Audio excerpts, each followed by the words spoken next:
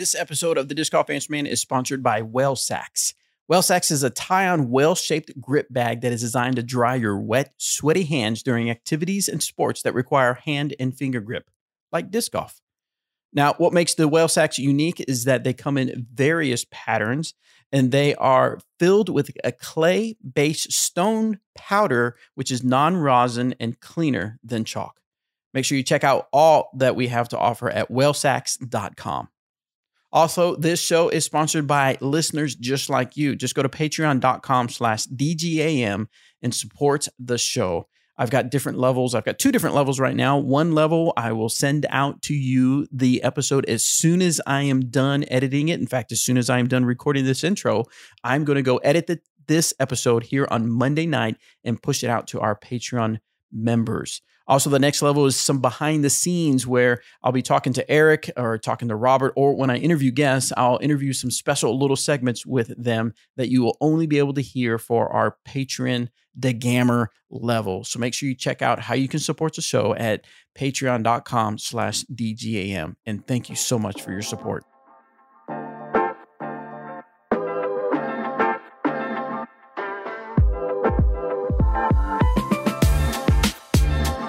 Hey everybody, welcome to this episode of the Disc Golf Answer Man. I am Bobby Cool Daddy Slick Breeze, and I have with me Eric Oakley and Robert McCall the Hair. You're always going to have a nickname. We're always going to give you a name. That's not going to change. That's okay. Yeah, we can't let that go. So we have some familiar voices back on the Disc Golf Answer Man show. Of course, you know from an episode I made on disc golf audio about Disc Golf Answer Man, how I left Dynamic Discs a few weeks ago to be able to move back closer home to family. And in fact, just yesterday, I spent some time with some grandkids, and it was amazing. And it just reinforced my decision to do that, be able to spend more time with family. I'm working with a few disc golf companies on some social media stuff and some companies around Tulsa. So things are starting to happen in a positive way for me. So everything is doing fantastic. But as I was trying to figure out the Disc Golf Answer Man and the direction I wanted to take it, I got overwhelmingly some messages saying people wanted to see Robert McCall back on the air with Disc Golf Answer Man. So I reached out to Robert McCall, and of course, we talked about a few things. He corrected a few of my grammar mistakes as I was talking, and I thought that this is it. We're back at it. This has got to happen again. So Rob McCall is back on here. And then, of course, I reached out to Eric Oakley and I asked him what his thoughts were to be on the show. And as always, Eric Oakley was, I'm in, dude. I'm in. I want to do it. I want to help. I want to be on there.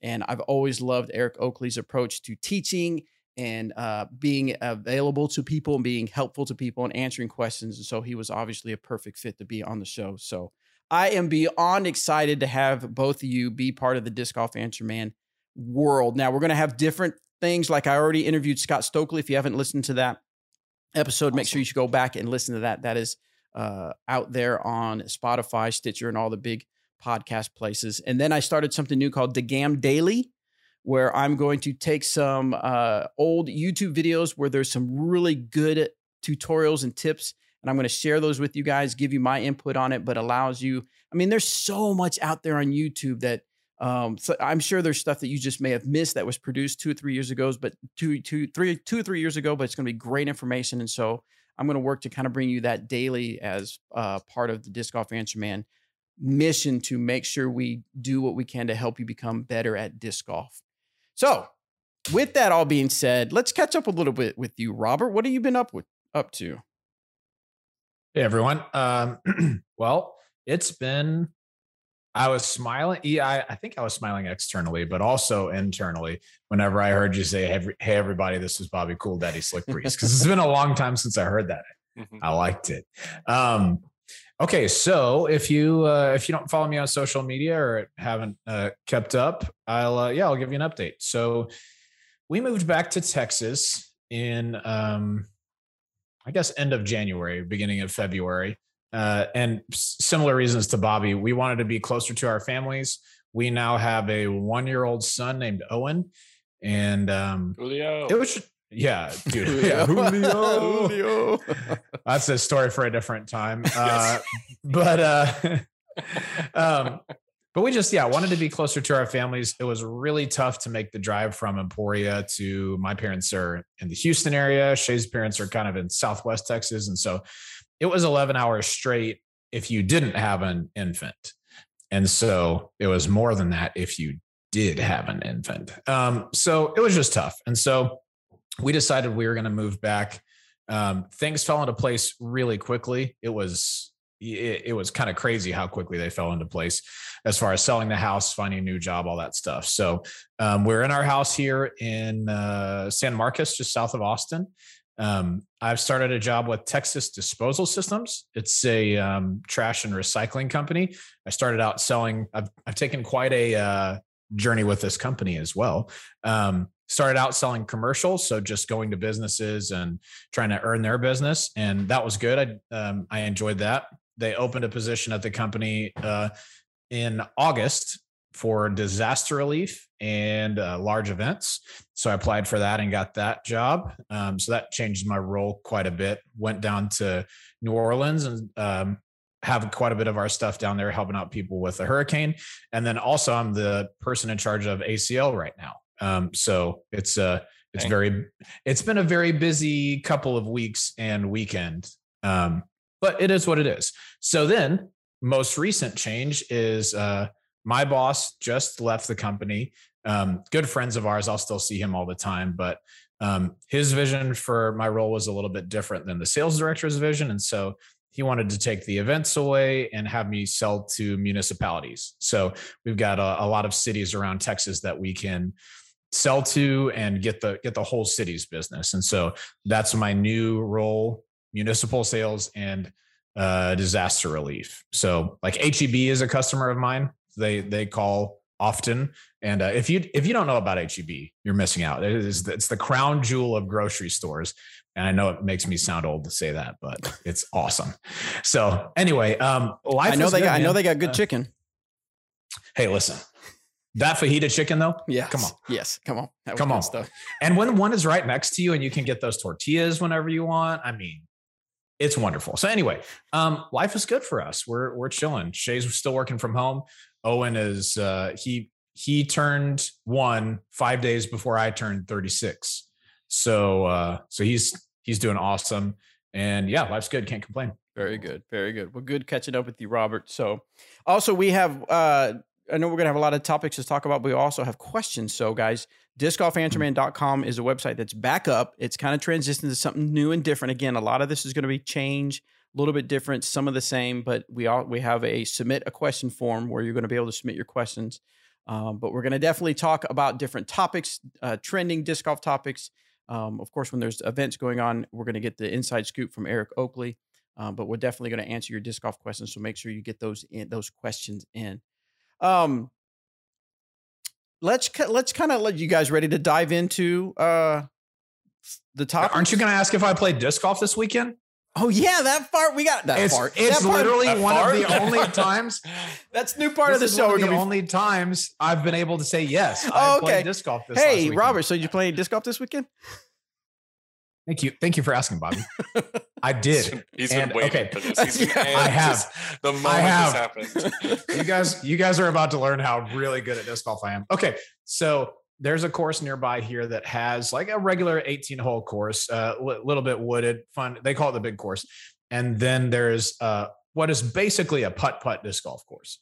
So, I mean, the longest hole is maybe 150 feet. Is this the Flying Armadillo? Yes, it is. Awesome. I've never been. Dude, it's a blast. Absolute blast. I had a couple of friends from college come and visit and bring their kids. And so we all went out and played. A lot of people drew medal on some of the holes, but I aced hole 15. It is 78 feet. But I mean, that's just the gap. That's a Ricky Wysocki putt. Yeah, it's just a putt. But the gap is like, it's 2.5 discs width wide. And my buddy had hit the line right before and hit the basket. And we're like, oh, that was sick. And so I threw my this. Oh, look, that one. I'm throwing a lot of different stuff now, but this throwing putter is money. That's a jam, and not a joke. As soon as I let it go, I turned to Shay and I was like, well, that's in. And it just Drano So anyway, don't count it toward the ace total, but it was fun. I played disc golf. Did you say what it was? Do you keep track of your aces? I stopped a while ago, but I don't have that many. I probably have like 16 or 17. Not a lot. Yeah, I don't have any, and I stopped a while ago too. I stopped since they're never happening. It's actually a question that gets asked like kind of often, and I try and ask like pros all the time. Like, do you keep track of that? And there are a few out there that they know every single number, and I forgot, but I don't remember most things. Like, so fair. It was information that my brain was going to let go of anyways. I don't remember most things. That's gonna be the tweet I put out about this episode. Eric Oakley, I don't remember most things. True. Find out that and more on the next episode of maybe. Anyway. That's right. Remember to be on. Okay, so I actually got to play disc golf, not over the weekend, but last week. I got to play with my grandson, Eli, which was awesome. We played Riverside out in Tulsa, which was a course that really plays fast. Every time we've played it, it's like, man, we're already done. But it's a good time. Have you ever played that, Eric or Robert? Not Tulsa. Nope. Okay, so it's a really great course, right up against Riverside Drive. And in fact, some of the holes, it's actually part of play. A lot of people, they actually will try to skip off the road. And so you have to time it to where there's not traffic coming and you skip off the road to get it to park near the basket. So that's kind of an interesting shot. It was, I believe, Tulsa. I believe they had Am Worlds there in 2013 or 16. So Tulsa's actually got a really nice disc golf scene. And if you're watching from the Tulsa area, listening from the Tulsa area, I'm going to try to get plugged into some minis that are out there and play some of the courses out there. I'm excited about that. Sweet. That's awesome. Now, I'm assuming, Eric, you got some disc golf in over the weekend. Outside we got into Winthrop on Saturday, and I saw the weather was going to be a little bit rough. So I made sure I went and got practice on Saturday, yesterday, and today, because there might be a chance that practice is no good for tomorrow with the weather coming in. But Mike, I probably plan on doing some putting. Outside of that, before that, I was in Tennessee for Music City Open. Before that, I was in Canada. So winning. I like winning. And then I've been playing every weekend. Just put it that way. It's all gas, no breaks, just golf. And that's the tour life now. And you just gotta play. How did the courses play out there in Canada? They were very fun. Yeah. They were what they're trying to do. The property is absolutely gorgeous. It's on a golf course that is very much into disc golf, and you can see that the golfers are now actually more okay with it because they understand it's bringing a lot of revenue to the course because they've seen it improve over the years, which is a great relationship they're having. The course would not pass for Pro Tour level, but the property itself has a very, very solid course in it. It's just about making it happen. But that's cool. It played really well for my sidearm, so I will always love it. I could throw a Felon sidearm everywhere, and I've made the joke often that if I designed a course to throw a Felon sidearm, I would lose by 1 to Nate Sexton at that course. So that's fair, dude. Eric, I meant to tell you, by the way, as we're talking about that event and then Music City. So I know the reason you went to Canada was to try and qualify for USDGC. Yes. And not only did you qualify, but you won, which was sick, right? Super cool. But how good does it feel going to Music City and you would have qualified there? Like, you're covered. So that I wouldn't call it a wasted trip. For me, that's like, that's confidence. Like, it look, shows, I can do this. It's still there. It's all been there. 100%. It never went anywhere. I just was in a funk or in a valley, if you will, of these ups and downs. And golf is weird sometimes. Golf can, for sure. Like disc golf is beautiful and traumatizing and so many different things. Life affirming and life taking away. And it's true though. It's like we deal with all these things and it brings us all these emotions. But I think the biggest part is that I really enjoy disc golf. And there was a period this year, to keep it real, Bobby, I did not like disc golf. Oh, sure. I was very much not enjoying it. I was very open about it on social media. So, and I was very open about it on the course, which I did not like, but definitely working to be back to normal me and enjoying every shot, every throw, and every opportunity. Now you mentioned Heck that yeah, dude. you mentioned the courses wouldn't be quite ready for disc golf pro tour level. I mean, it's not that they're a bad course, but what are some of the things that would you say are missing or needs to happen to make it ready for something like that? Just challenge. The overall challenge, like a lot of the holes were, also designed because it was all divisions played the same courses, so they were a little handcuffed in making sure that, well, we made this really awesome hole, but then it's really bad for your lower divisions, and it just becomes not that fun for anybody to play. But they had a lot of good diversity with elevation, some shots in the trees, some cool, bringing in some greens into play. And if they really were to go to the pro tour level, it would probably need to be stretched and maybe a combined layout, which would be very doable out there. And they would just need more OB. And that's just, I know a lot of people don't like manufactured OB, but I'm growing to like it a little bit more because we've seen places where we've just done distance and not forced players to know where their disc is going to land. They were just able to throw it for wherever they want. So they're throwing big rollers, 600 feet. They're throwing big air shots wherever they want. And, if we challenge where the disc comes to rest a little bit more, especially on the pro tour, that'll happen. So Foxwood was just missing in that department, but they had, I don't know, 10 or 12 absolutely fantastic holes over the 36 that were pro tour caliber already. So they're not far off. And there are, again, a lot of really fun shots to throw. So I think that was something that was a big takeaway. It was nice to not get punched in the face by the course repeatedly like we do on the pro tour a little bit. So it was nice to go out, get some confidence, and just throw the disc good. So speaking of the disc golf pro tour, what Robert, as a observer and person that still watches disc golf pro tour, what was your reaction being outside of disc golf in the sense that you don't work in disc golf, but you're still a fan of disc golf? What was your reaction to when you read about disc golf pro tour taking over more of the PDGA events? Right. I mean, I don't mean to sound like I know everything. It kind of seemed like a long time coming, and I don't mean that as a shot to the national tour. It's just the disc golf pro tour had a lot more resources, a lot more personnel dedicated specifically to a professional tour. The PDGA has the majority of membership is amateurs, and they need to take care of amateurs. And so to have an entity specifically focused on professional players, I think that's a win. Later, Bobby. So it seemed like it was maybe not a long time coming, but when I heard the announcement, I wasn't really surprised about it.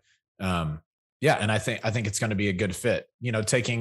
Taking some of the best NTs and then some of the best pro tours, and then making one big tour that's organized by the same people. That's going to. Can I interject real quick? Yeah, please. So if you will look, I'll pull it up right now. Off Pro. Here it is. The schedule has been released for 2022. So to give you a reference of national tours that are staying on, the only ones that remained going from national tours to pro tours are Texas State's and the Dynamic Disc Open. Those are the only ones that were able to, and keeping it real, those are the only ones that lived up to the pro tour standards as for events being ran well and all that stuff. No surprise when you have the entity of a Dynamic Discs being the people running that, they're going to live up to that. All the Discraft run events with Nate Heinold at Declo and Ledgestone were pro tours already, so that didn't happen. The ones we're missing out are Masters Cup. Masters Cup had issues without being able to be live. Music City was run by a volunteer crew. Same with Delaware. And what's starting to happen is you can't do that anymore. So if you guys haven't checked the new schedule for next year, looks awesome. And I think there's a lot of cool things to be seen there. Go to the Disc Golf Pro Tour. Wait, so Beaver State is off the calendar too? Beaver State is, from what the little conversations I've had with Jeff Spring, that we needed to cut a couple events to fit stuff in. Like Des Moines stepped up to the challenge, and I actually think Pickard is awesome. So we had to lose an event. I honestly thought we were going to stay in Portland for another week, but I think it's growing more and more difficult to work with the Fling and with gotcha. Milo McIver and all of that, because it's just difficult. And also finding a crew to run it might have been something. This is all speculation as well. So might have been, and I know that Jeff has aspirations to grow Portland immensely, the Portland Open, to not just be at the golf course that we were in, that track we probably will never play again, but making use of Blue Lake, making use of that, potentially making use of Milo McIver in the future or something. It's like is all stuff that's been talked about in the works. I would imagine that would be years from now, but the Portland Open will grow to be something really big, which is going to be awesome. And hopefully Portland can have a major, because I know that's what got Tina into disc golf, or really heavily into disc golf. She was already into disc golf, but it's one thing that I remember watching. I don't know if any of our I think that's the craziest part is I'm running right now. Sorry. The COVID disc golfer doesn't really know about the Ricky Paul playoff at Blue Lake. Yeah. Yes. From Portland World. So yes. I hope that we can show them this beauty, this gem. That's like, it's like somebody grows up and doesn't see Michael Jordan hitting that shot against the Cavaliers, that kind of stuff. Like, you don't see that stuff anymore. And if you're a basketball guy, all you know is LeBron James. So for the most part, LeBron James. So for the most part, I was reading on social media from pros and most people, hams and just fans of disc golf. It seems like it's a positive thing. Is that kind of what you got from the pro players, the reaction, Eric? Yeah, we knew that it was happening way before, but we were just kind of waiting for everything to become more official. And I think it's the direction that needed to happen anyways. The PDGA does not have the resources to handle what the pro scene needs. And they still need to be very much involved in the pro scene, but they need to, take a backseat role. And I think the Pro Tour is guiding the ship and getting us into a really good spot. And that partnership, I think, means good things, because I think if it would have gone the opposite direction, where the Pro Tour definitely could have at some point said, "Oh, you guys are going to keep fighting on us on this? Cool. We're good. We'll go run our tour without you." And that would have been a way worse situation. This is good for everybody in disc golf. And that's, I think, is the biggest takeaway. Awesome. Yeah. Awesome. Well, before we get to the next topic, let's get to a question or two. Yeah, this one is sent in. We haven't answered any. I know. Well, you answered my question. Only Bobby's questions. Yeah. What a waste. The Bobby answer show. Answer Bobby's question show. Hey, can we rename the show, please? Yeah. All right. So Zach wants to know, he's having trouble with getting the nose down on his throws, and recently watched a Philo video where he says to keep wrist above elbow for nose upshots. I realized all my throws, my wrist is above my elbow. Should I focus on keeping elbow above wrist for a nose down throw? I knew the nose up thing. Yeah. The nose down thing, I just really focus on lowering the power and legitimately just taking my hand, this is relax, and just pushing the nose down, over exaggerate. And it takes a lot of field work and a lot of practice to even get it somewhat into your subconscious to do, and then do that thousands of times more. And then you'll have, even now, like, pros still mess up nose angle. We still do. It's like probably one of the most common errors that players make is messing up the nose angle, for sure. Yeah. I mean, that's I've never been able to throw very far, but I think one of the issues with that is that I never really got like a really pure nose down all the time. Mm-hmm. Everything was like neutral to maybe even a little nose up, which like it's predictable. It's like when you go play golf and you slice the ball and you're like, well, I guess I'm just aiming left. Yeah. Yeah. But yeah, I mean, you're leaving some potential on the table if you don't unlock that. So, yep.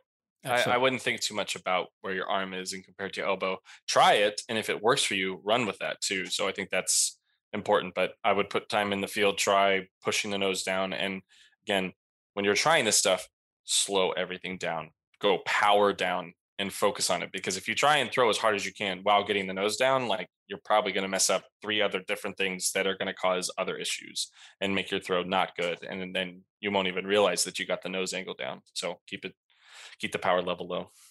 Yep. All right. Next one comes from Sam. Between a full-time job, a toddler to take care of, my time can be pretty limited for practice, especially during the week. What are some? Robert? Yeah, I was going to say this is my question. Yeah. What are some methods, routines that weekend warriors can use to improve and raise their skill level? Yeah. So I'll speak to that. I haven't.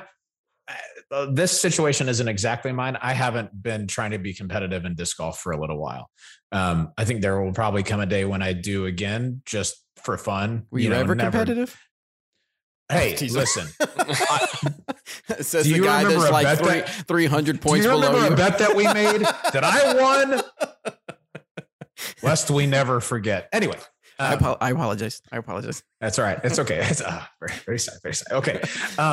But yeah, I was never trying to like tour or anything like that. But when I was competing and playing in local stuff, I was still working an 8 to 5. And for me, it became, I would try to fit in, let's say half an hour at lunch. If I have half an hour to give that day, go putt for half an hour one day, or take that half hour and go throw my putters and then go to the basket and putt all of them out, or just throw mid ranges, or just work on forehand, whatever it is.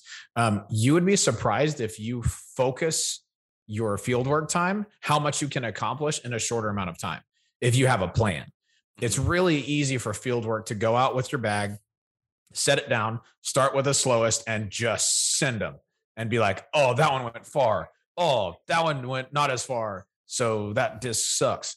Like it's really easy to do that. And so I think having a plan and saying, okay, today, if I have time, if I have this half an hour, this is what I'm going to work on. Another thing is that you can, all right, so you have a toddler. If your spouse is willing to stay home after they're asleep, Owen goes down around 8:00. I could, if I have a basket, I could put a light up in the backyard and putt for 20 minutes. If there's a course nearby, I could get a light and go putt. Like you don't have to have as much light to putt as you do to throw. And so maybe alternating some lunchtime after the kid goes to bedtime, it's worth a shot. That's what I'd recommend. Yeah, if it's not 8, if you're like a 9:00 or like is when you go in, like you can definitely go and play, start at 7:00 and get almost a full round in just yourself. I remember when I was working for Discmania back in the day, there was a course that basically made a triangle with where we worked, where we stayed, and I would go to this field, 6 baskets, Ralph Lewis Park in Rancho Cucamonga. It's one of the best places that I've ever done field work. And I would just like, in the morning, get up early, cool, shoot over there, 45 minutes of throwing, boom, go. Then lunchtime, and then also probably after, and then we had a basket at the house, and I was playing nonstop. So I can't relate now, but when I was and had limited time, I was trying to get anything in as I could, as Robert stated. So that's the best info anybody can have. If it's 20 to 30 minutes of putting, you will see the benefits of that come the weekend, or whenever you do get to play next. You will be a better putter just because of that little bit of time. Even if it doesn't feel like it's the best you could have done, you'll be better because of it. Yep, I'm with you. There you go. All right, so this next question will kind of lead into the topic we're going to talk about, but we'll go ahead and let Morgan get it started, aka Maloney Disc Golf. Moloney. Yes. Do you like? I want to see this one so I can tell you if we have another Malachi situation right now. Molenny. Milani. Okay. Millennium.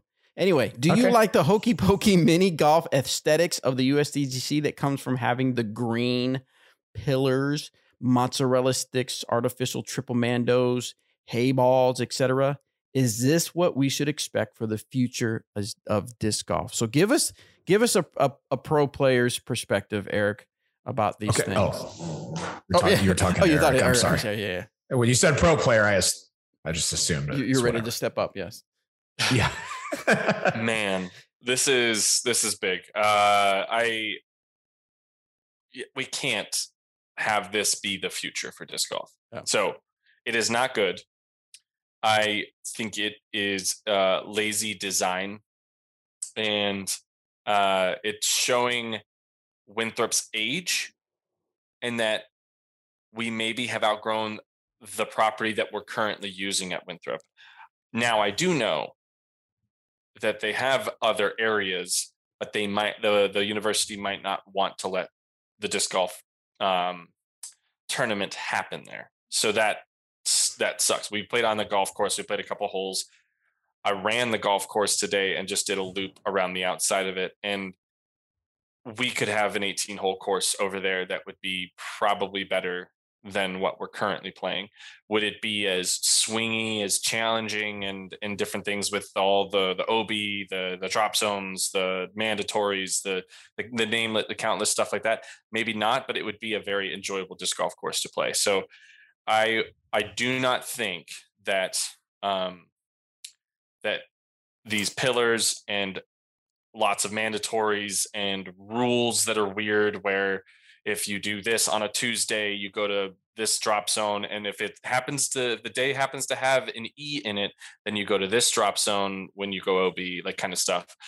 Right. I'm just putting to the point where if you have to have too many rules and too many words and to tell people how to play the hole, it's too much. So it's become customary at USDGC to see that, and I think it comes from lazy course design. And but again, I will say, when I say that it being lazy, I also think that they are handcuffed on the amount of property they are allowed to use. So sure. So then with that being said, they are doing their best with what they've been given. Right. So now, from my perspective as just the fan and a viewer, it feels silly. And in fact, I think, I don't know if Dixon Jower was the creator of the meme, but I saw him posted on the box Facebook group where he had the Masters, he had Augusta, one hole. I can't remember what hole it was. And somebody had photoshopped pillars in front of a tee. And I'm like, yeah, it looks ridiculous. And to me, sorry, USDGC, but it looks ridiculous. And I would imagine someone just discovering the sport, seeing that, would find it like, what is going on here? I don't understand. Mm-hmm. What are your thoughts on it, Robert? Yeah, I mean, I'm with Eric. I'm not a fan of how it looks. I think it's tough because it's like hole 9 is I guess it's hole 9 is the one they always kind of mess with. Mm-hmm. And change in one way. It's like the experimental hole or whatever.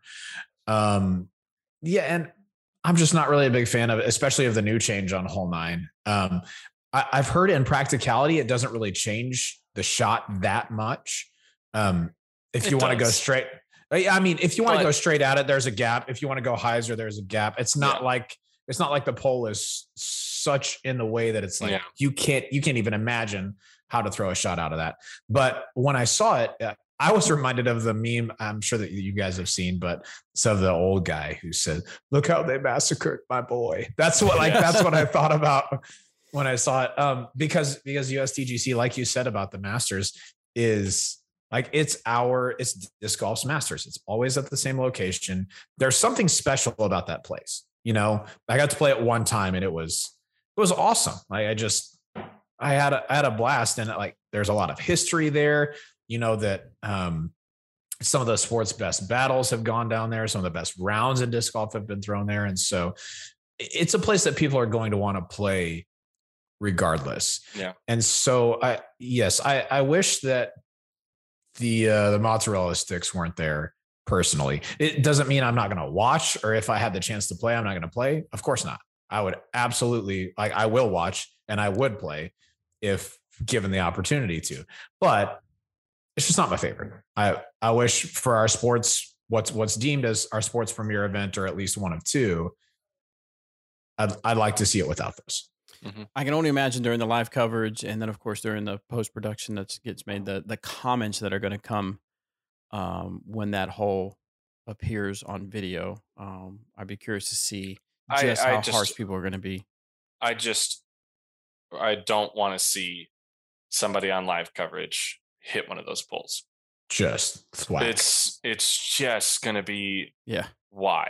Like, and nobody's going to be, and people are going to laugh because duh. Right. And especially if it comes secondly, back at but nobody's going to be like, is this is disc golf? This is where this is what we've gotten to. Like, it just doesn't feel good. I walked Monday qualifying and happened to see somebody hit one, and I was just like, man. He gave himself a chance to get his par because if you hit him, you're likely not OB, and if you do go OB, you have a 40-foot obstructed putt. And again, it's just unnecessary. It doesn't add value. And you've been out there, right, Eric? What's that? You've been out there, right? Yeah. How tall are you? How tall are they compared, like, to you? If you're standing, they got me by a couple feet. Really? They're like 7 or 8 feet, I would assume. And how thick?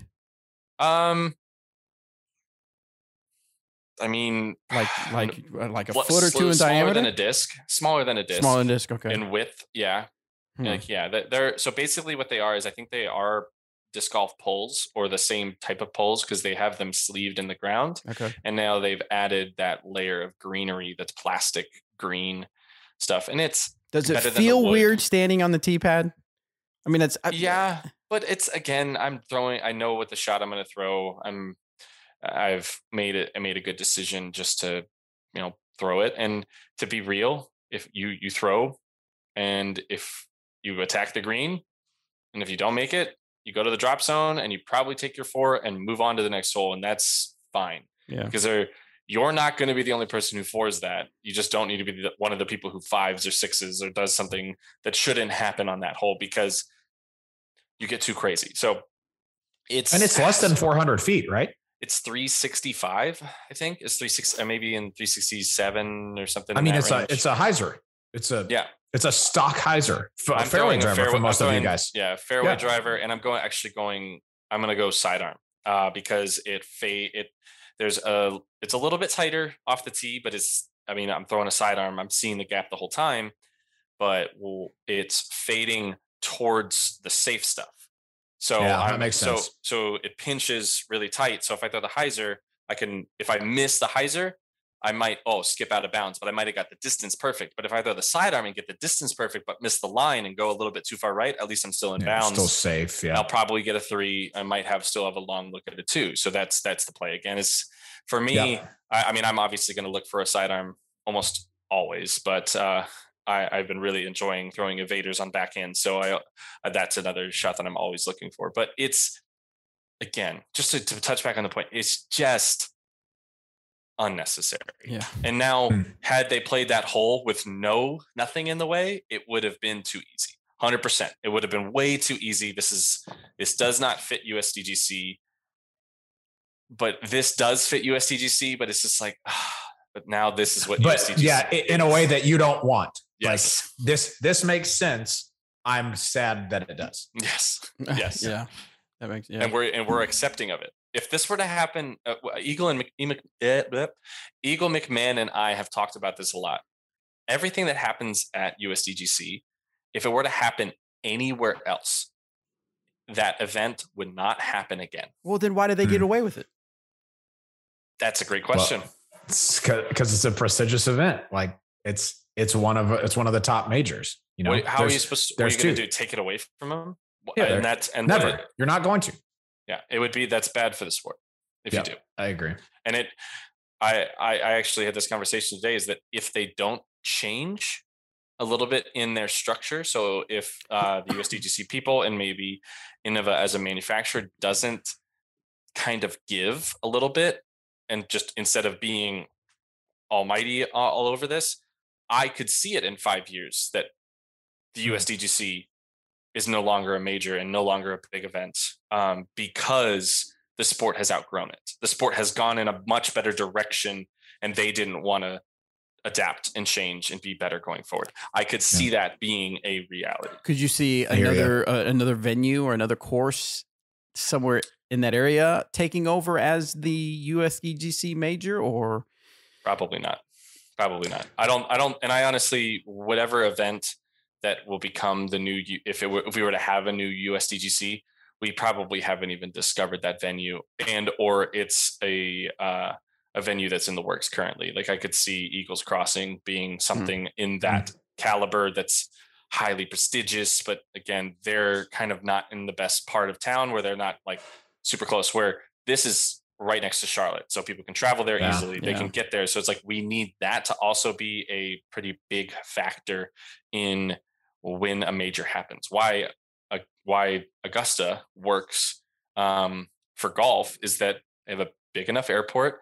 It's close enough to a couple major cities so people can get there. There's plenty of hotels. There's plenty going on to help make the event happen. Yeah. That becomes a very important factor as to making an event even bigger. And especially if disc golf continues to grow, we need that, because we don't need enough hotels for the players.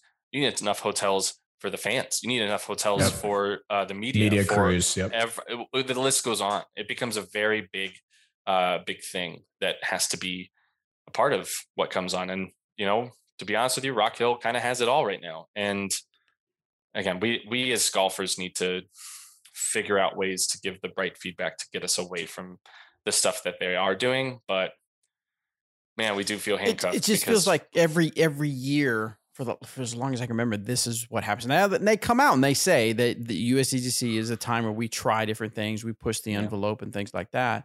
And I often wonder if sometimes someone's sitting back and say, "Hey, we should do this," and someone goes, "Do we want to do that?" And they'll be like, "Well, at least people are talking about it."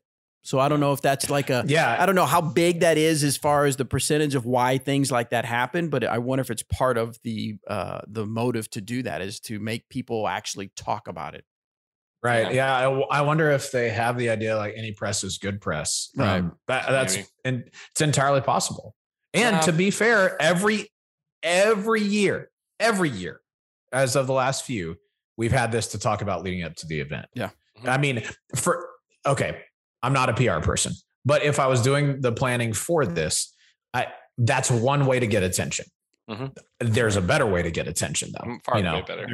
Yeah. There's stories that you can tell. There's history that you can bring up. There's course records and incredible shots that can get people talking about the event that you start posting 3 months ahead of time, once a week. How does the payout work at USDGC? It's usually pretty impressive, isn't it? Oh, it's always very you do good. great. Yeah. Yep. So I wonder if that could, maybe that's just not a story to tell every time, but I wonder if that's, it's not, especially with, how the Disc Golf Pro Tour and their finals, it's like probably hard to keep up with. And they should be finding better ways to promote the event. Absolutely. But, we're at that point where until we do something as players and stop playing the event, right. That's not going to happen. That's the only thing we can do to really have power if they don't continue to listen to our feedback, because that has been what it's felt like, to be completely honest, is that it feels like anything we do say falls on deaf ears, and that sucks. But man, it's really hard to tell a lot of the old guard in disc golf that the direction and thoughts and feelings that they have is wrong when they've been doing it longer than we have, but they're still stuck 4 or 5 years ago. It becomes very difficult to shift their thinking, which they think is right, and it will always be right, to understanding the new growth and what is going on and where disc golf and the direction it is going. It's tough. It's tough. That's why we've run into so many issues as well. Yeah. It'll be interesting. I'm sure we'll have a story to tell next week, on the next show after the actual event. So I'm watching it. I know that. I mean, I'll be watching. Put all the mozzarella sticks out there you want. I'm still watching. I'll be eating mozzarella sticks. Marinara sauce ready for it. Let's go. Oh, sick. The sauce in. I'm saucing. That could be. Oh, dude, that could be the new Andrew Marweed chocolate chip cookie. is on hole 2 or hole 9, you get a birdie. Marineros. Yeah. Don't. All right, let's get a few questions in. This is from Robert, another Robert, I'm assuming. Or maybe, Robert, maybe you had this question. You just wanted to see. I'll let you know. You wanted to answer it yourself. How do you get a disc to hyzer ride to the right, and gently come back left for a right hand backhand? He wants it to drift to the right. I guess. How do you get a disc to hyzer ride to the right and gently come back left? Okay, so let's clarify some terms here. So Paige Pierce always talks about a push hyzer, and what her definition of that is like you're throwing the disc on a hyzer angle, but it's going to carry straight and then just kind of finish left. It's not spiking. It's not always moving left. It's on a hyzer angle and it's going straight for a lot of the flight before the hyzer kicks in. Okay. So the one way to do that is just to take a disc that's not understable, but on the stable neutral side, and then just start it on just a slight hyzer. And you're going to see a straight flight for 80%. And then let's say 20 feet of fade for the last, little bit. Right. Okay. But if you're talking about getting a disc to work up from a hyzer to flipped over just a bit and then finish left, it takes a pretty special disc to do that. And either a lot of distance or a certain arm speed. Right. Yep. So if you think about like Eric, if you're throwing a Raider and it's slightly understable, but you're putting it out there 500 feet. Well, you can let that go on hyzer because it's got time to get up to flat and even over to ride to the right on Annie, ride, and then come back. So I think it's a little bit easier to do with a sharper edge disc like that, unless you're talking a super understable disc at really low speed. Yes. Like if you were to do that with a Thief, you could throw a Thief 200 feet, start it on hyzer, flip it to the right and to come back. But it starts with the right disc, obviously giving yourself enough lateral space to do it. And for me, I always make the mistake when I'm trying to do that of not committing to little enough hyzer. I usually kind of hyzer protect. And so it never quite gets up to flat or moving to the right. It always just kind of stays, it limits distance that way. But if that's the shot you're looking for, I think that's a good way to do it. Nailed it. There's not much else to add to that other than just go throw your discs. That you're going to learn it you'll probably learn it with a disc that you didn't think could actually do that shot too. You probably have a disc sitting in your collection or in your bag that you don't throw for that shot because it's only for this. Try every disc on every single line, and that'll help you learn that shot. Yeah, and try your roller disc on 40% speed, and just see what it does. You'll be shocked how easy it is for you to throw it just as far as you would normally throw like a different fairway driver, not throwing it very hard at all.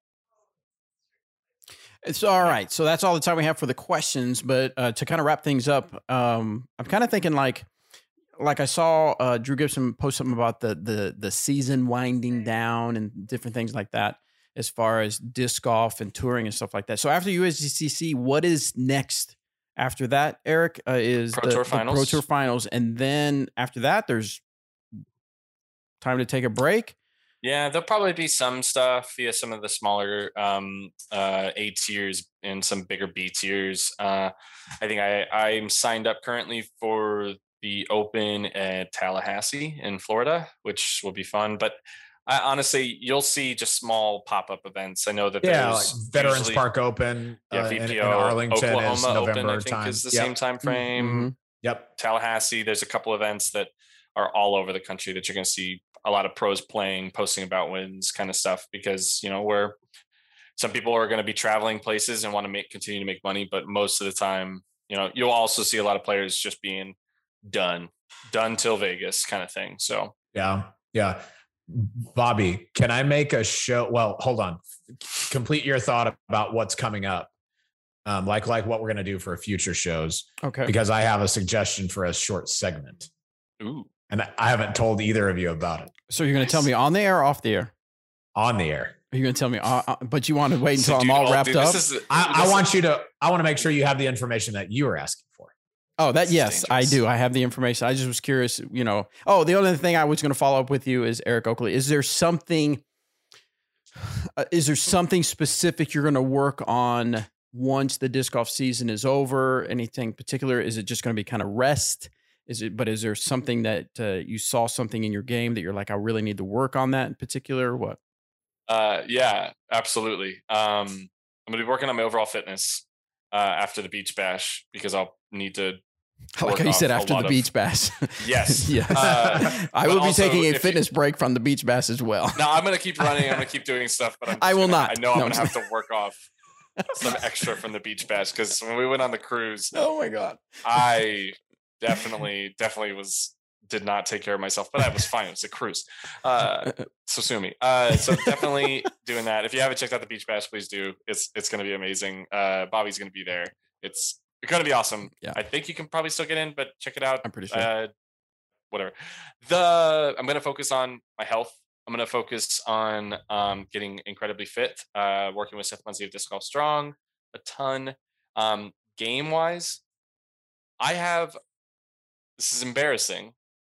I have lost the ability. I still can, but it's best for me not to throw distance driver backhands unless it's an enforcer like Spike Heiser. Really? If I throw a Raider, or I try and like shape an enforcer or something, like trying to throw this big distance like type of shot, I have no idea where the disc is going to go.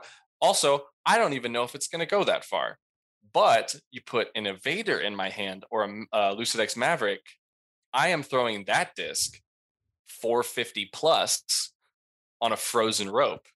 At Foxwood, the tournament I won, I didn't throw a single distance driver backhand. Right. Everything was 7-speed. And I was able to get some eagles on par. I had an eagle on a par 5, or eagle looks on par 5s, and the disc wasn't compromising my ability to score. And I'm doing the same out here. Is if I'm throwing a bigger distance driver backhand, it's with an Evader or a Maverick, and those are the discs that are working. So I plan to work very hard on getting that ability to throw distance drivers again, because there are times and places where you have to have it. Wow. And not having it can be very dangerous and doesn't allow you to score like you need to compete. Right. So like a Jonesboro, for example, big course. More like a Maple Hill, and like, okay, sure. A couple holes at Ledgestone. Like Jonesboro is weird. There's a couple holes that I absolutely, yes, I will agree. But yeah, it's exactly that. I had it at Deglow and then immediately lost it after that. Because at Deglow, I had a Raider that I was like throwing it like it was the best disc I've ever thrown in my entire life. And then within a week, I just didn't know what to do. It was insane. So that's a process of something that I want to work on. So it's going to be somewhat form related. I'm going to talk with my boy Landon Knight and send some videos to him. He did incorporate something that I need to work on. He's out of the Dallas-Fort Worth area. Fantastic coach. And also, if you guys want to work on form as well, if you're listening, Jonathan Nicholson is in the Dallas-Fort Worth area. So those are some amazing people if you happen to be in that area. I'll be in the Pensacola area if you want to work with me. So whatever. But I'm going to be working a lot on my own game to get that shot back, or maybe even find a disc that works better for it. So could be the disc in my hand, it's not coming out clean enough. I did have the thought of throwing more. Yeah, Have you tried those? I haven't yet. I'm good. Very curious about it. They're very good. The Royal Rives. The Royal Rives, yeah. About. But I also have had the thought of going back to throwing mainly just Raiders for forehands and enforcers for backhands, and trying that out to see if that works. That's kind of what I've been doing lately, is like, if I have to throw a backhand, I'm like, all right, enforcer Spike Heiser, like enforcer Heiser, because I know that shot I at least can do to some capacity. So that's a big thing. I made that way bigger than it needed to be, but now you know. Well, that's good. No, we'll check back with you. I'm going to be doing. Yeah, on the off season, we'll check back, see how your progress. In fact, we may even make it like a little thing where we're just checking in on what you're practicing, what you're working on, so people can kind of go through with you. I can't wait to bring good news. Bobby, it's literally as if you thought of my segment and then just said it right there. But let me tell you where I'm coming from. So Bobby and I have, as long as we realize now it was my idea, right? No matter if we go with it. I want to hear about Bobby's idea from Robert. Okay, yeah, this is something that Bobby told me that I want to share with you guys. Okay, so I've been reading a book called Atomic Habits, right? And Bobby has read it. We talked about it some. And there's a lot of good stuff in there. If you haven't read it, I think it's absolutely a worthwhile read. But all three of us are people who I'd say right now are like trying to make some pretty big changes and stick to what we're doing. Yeah. And so the thought that Bobby had that I wanted to share on behalf of him was, if we did something like, what's one thing that you are working on this week? If it's a disc golf thing, awesome. If it's not a disc golf thing, no problem. Because like one of the things in Atomic Habits is they just talk about how your small changes compound over time. So that, if you're on a course, right, and you start 1 degree left of course, it's not a big deal 50 feet away from you. But 2 miles away from you, you're not even close to where you were pointed before. Yeah. And so as those, as we make those changes, it makes a big difference. And so I want, and I know that people have followed Bobby's fitness journey a lot. Eric, you're posting about running every day. I think that could be something cool for people to join in with us. Or just be encouraged. I love that. Yeah. Disc golf related or anything. Yeah. We could do anything. I mean, it could be Rocket League. Like, how many demos can I get in a week? Or dude, what? And a lot is the answer to that. But I don't know if I lost my touch. Something that you're working on, or something that even you're like, hey, this is my next thing. Even if it's not a new thing every week, this is my next thing. This is where I'm at on it. So, thoughts? No, I think it's fantastic. All right, I need a good idea. Good idea, Bobby. Bobby, we need a name for it. What's that thing? Oh, no. Yeah. What's that one thing? Are you doing your thing? What's that one thing? I mean, yeah, it could be something we do. Let me do some brainstorming. Okay. Yeah, and if you're in the chat, help us. I think that would be huge if we could get. If you hear this, tell us your idea for what this thing should be. I think it's a fantastic idea. I think it's great. It follows along the whole thing of what I've been doing. Yeah, on my personal social media. As far as I even started a group where there's October challenges where we're challenging each other with different routines and habits, new positive habits. It actually kind of goes along with a little thing me and Tina have where we call each other every couple of weeks and we talk about what's working, what's not working, how is life going, just on all kinds of levels. And just to be able to kind of bounce ideas off someone else is fantastic. I was doing it with Tyler Searle for a while, but we're going to start back up because he got really busy with his RV breaking down and different things happening in Florida. So I think this would be fantastic to where we would end the show with, okay, guys, what's that one thing you're working on? And you'll come up with a clever name for it, though, Robert. Yeah, of course. So good idea, Bobby. I'm glad that we went for it. Yeah. Wonderful. So I'll tell you what I've been working. We don't have to all do it, but this is just an example for me. So in September, everybody who knows me, by the way, knows that I love Dr. Pepper. These are the facts. Yes. I love Dr. Pepper. Okay. However, drinking Dr. Pepper is probably the least healthy thing that I do. It's not probably, it's the least healthy thing that I do by a long shot. Yeah. Like a long shot. I mean, I don't eat like, super duper clean all the time, but I also don't eat burgers and fries every day. Okay. So this is easily the least healthy thing that I do. And so I told Shay in September, and I was drinking several sodas a day for sure. Probably not a day would go by without me having one. Okay. So I told Shay in September, like, just cause I want to prove to myself that I can do it, because I like to do hard things, I'm going to drink no more than 2 sodas a week, period. That's what I'm going to do. And so I did that for the month of September, and I thought it was going to be torture, right? Because I've quit before cold turkey, like one day, all of them, next day, 0. And like 5 or 6 days in, I would have just a splitting caffeine headache. Do you know why that happens? By the way? Yes. And it's awful.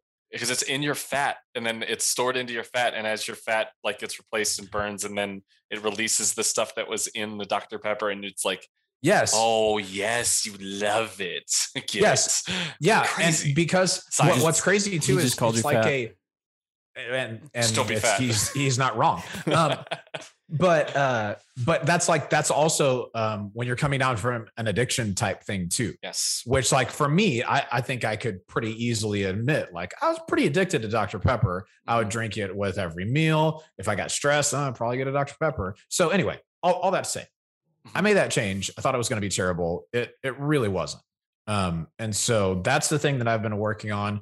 As you'll see, I've switched to a Topo Chico. And I like it.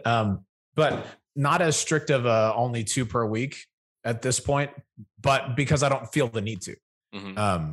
I like, that's been 30, however many days now, 34 of a new habit.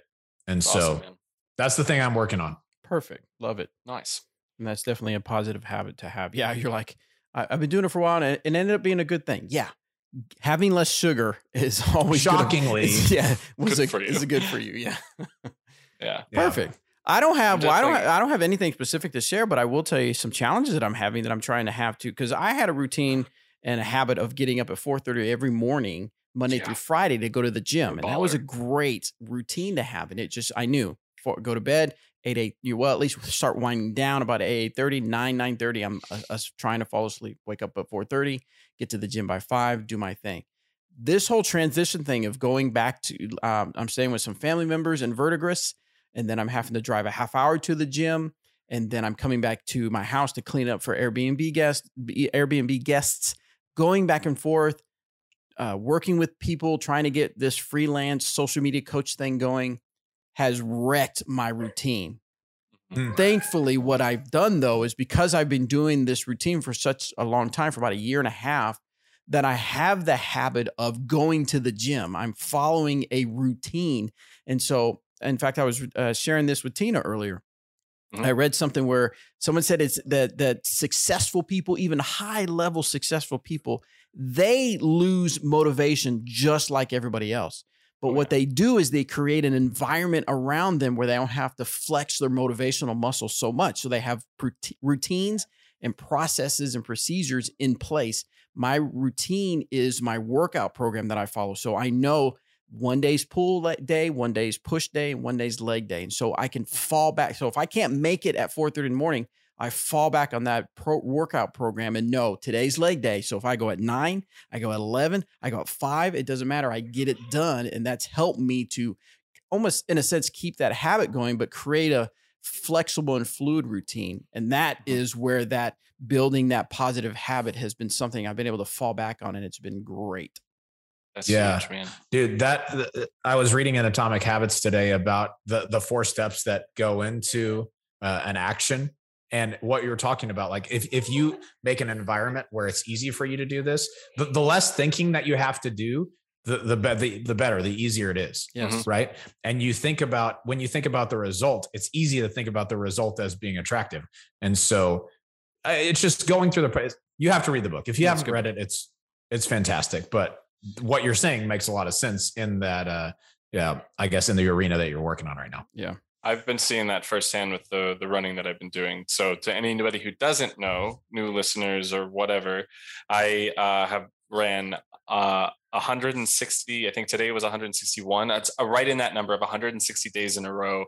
And Bobby, that I went through the same things and on travel days, and I just have now, if I'm going to the course, I make sure I have some running shoes, even though I play in trail runners, but I have some running shoes with me always. So if I think about it, I can just run at the course real quick and just get it in. And I'm running for 10 minutes at the minimum with a 1-minute warm up, 10 minutes of running a day.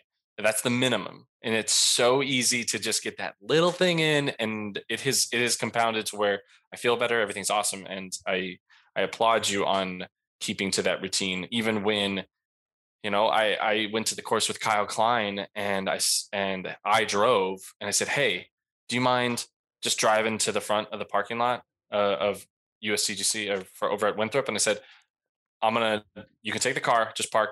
I'm going to run real quick right as we got done. So I ran and then I met him there. So I had to get all the way to him at some point. So it was like really nice to like I have this. I know this is weird. I'll see you in 10 or 15 minutes, and then just go in and just do it. And, you know, yeah, maybe it's weird, but I feel so much better because of it. So creating good habits. I'm going to probably keep running as my thing for the week, but I will definitely be thinking about new future things that I can put towards every single week. And, you know, we can keep each other honest, and it's going to be really good. And hopefully we can inspire those listening to do some of the same and just be better and be awesome.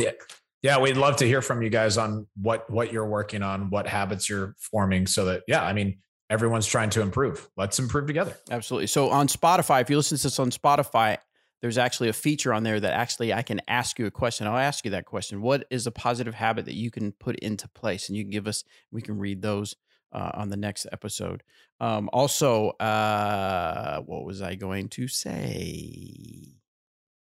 I don't remember. Anything about the podcast moving forward, where you can find us, all that stuff? Well, so we will be on YouTube next week. We will definitely be live on YouTube because they'll activate it. I'm telling you, I feel like I am basically starting over with a lot of this stuff that I completely forgot all about the little ins and outs of it. But we'll be live on YouTube. Obviously, you can watch us live on YouTube. Make sure you subscribe. Now, to our audio listeners, we're going to have the audio version, which is what you're listening to right now. But this is going to be available everywhere. It took a few days to get everywhere, but it's on Spotify. If you're on the audio. It's Spotify, Stitcher, Google Podcast. What's the other one that I can't remember? Apple, iTunes. So you can find us on iTunes. Get us some reviews. If you listen on iTunes, please send in those reviews so we can start getting in with the whole disc golf algorithm and get you good information. And going forward, yes, it's kind of the similar what I was accomplishing with disc golf audio, in that we're going to have interviews where I'm going to interview people. I actually have one set up with Drew Gibson here in a couple of weeks. I'm going to be reaching out to all kinds of different people, some disc golf store owners. I put out a call to, I want to talk to somebody that is an AM that they've been itching to get and do the touring thing. And so I want to talk to somebody that's going to make the leap in 2022 to touring full time. I want to find out what their mindset is. I want to know what they're thinking, how they're going to make it. So some of you listening can be inspired to do that as well, because disc golf is growing, and it's being made available for more and more people to make it not just a lifestyle, but a career out of it. And I think that's amazing. I want to hear people's stories. So going forward with that. And then obviously I told you like earlier is the GAM Daily, where I'm going to have not every single day, but I'm going to have on a regular basis, have some quick tips for you, 5 to 8 minute tips that I find very helpful out on YouTube. I'm going to share it with you, and then I'll be able to tell you the source of it so you can watch that entire thing. But that way we're going to be constantly feeding you stuff to help you with your disc golf game and bring you value as you listen to the show. Heck yeah. Awesome. Anything else, guys? No, that's it. All right. Get us out of here. All right. Be good, guys. We appreciate you guys. We'll see you on the next show. Bye. Bye.